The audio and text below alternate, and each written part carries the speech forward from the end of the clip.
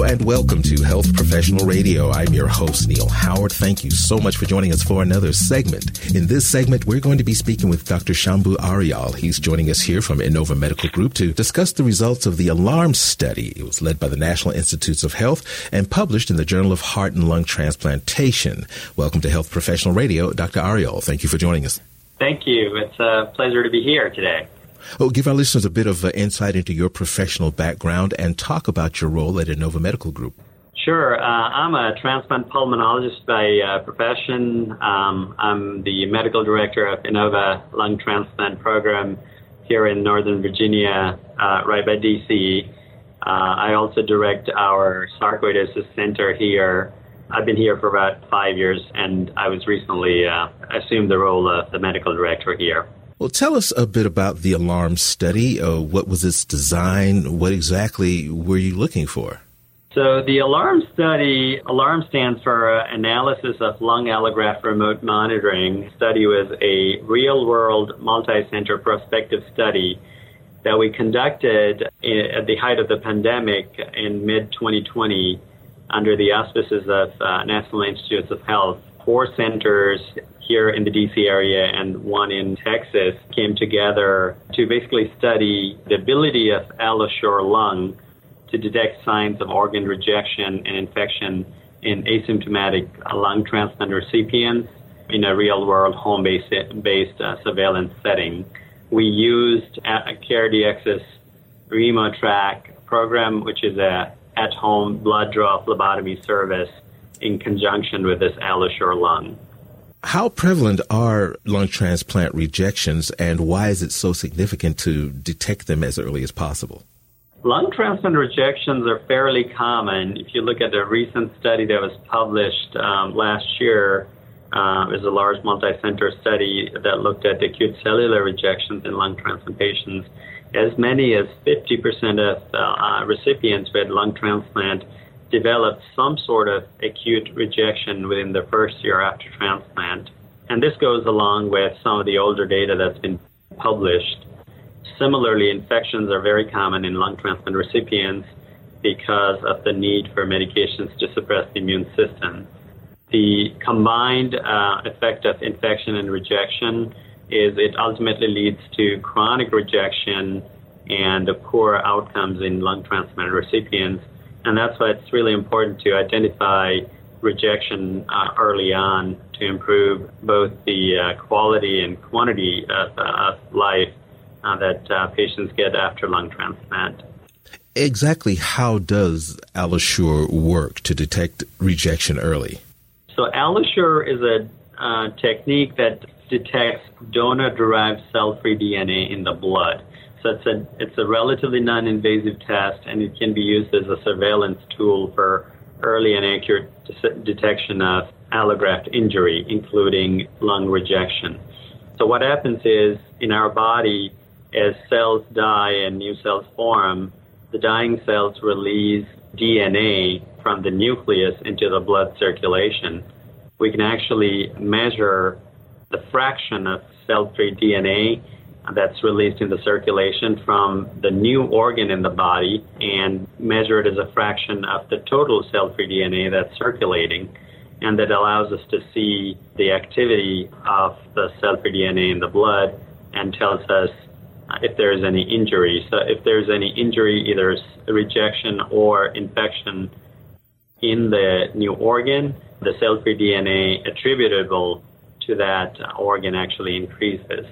So it's a really neat technology. It's been around for some time in maternal health, say, for example, and in oncology, but it's recently made its way into solid organ transplantation.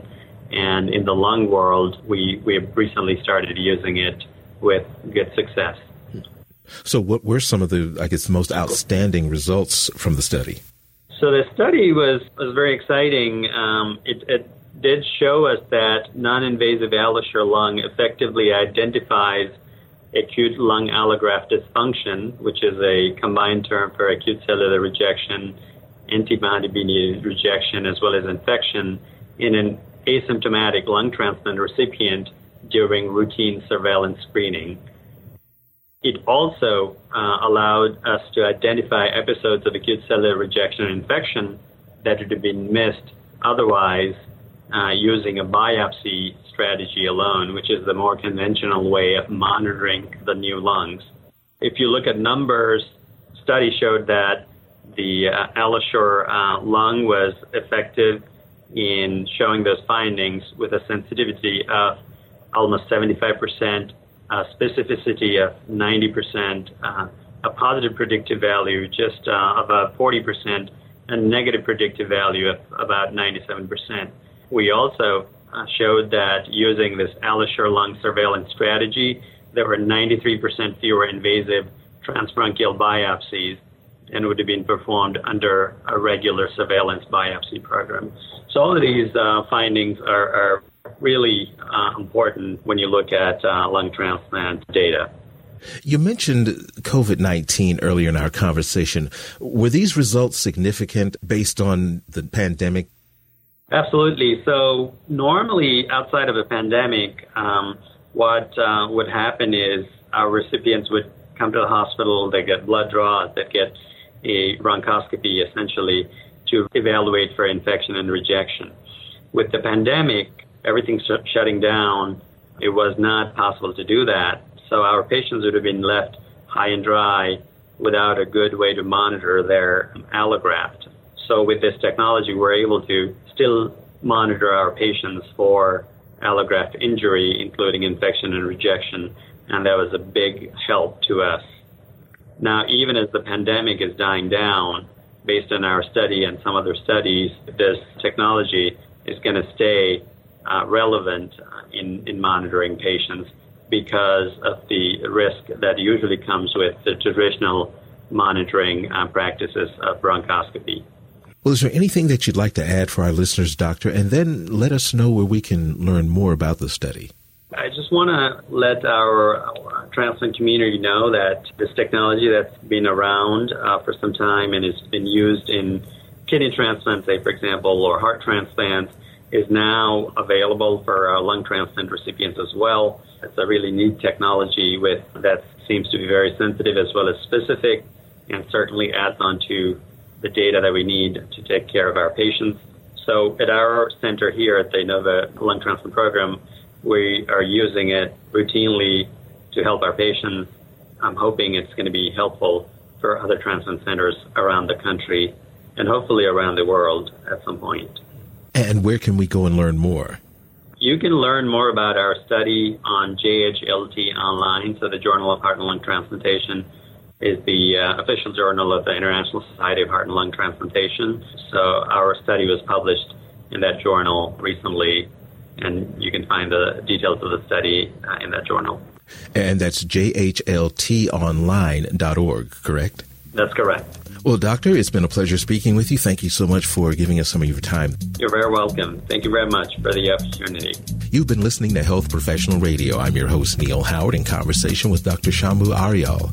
Audio copies of this program are available at hpr.fm and healthprofessionalradio.com.au. You can also subscribe to the podcast on iTunes, listen in, download it, SoundCloud, and be sure to subscribe to our YouTube channel at youtube.com, Health Professional Radio.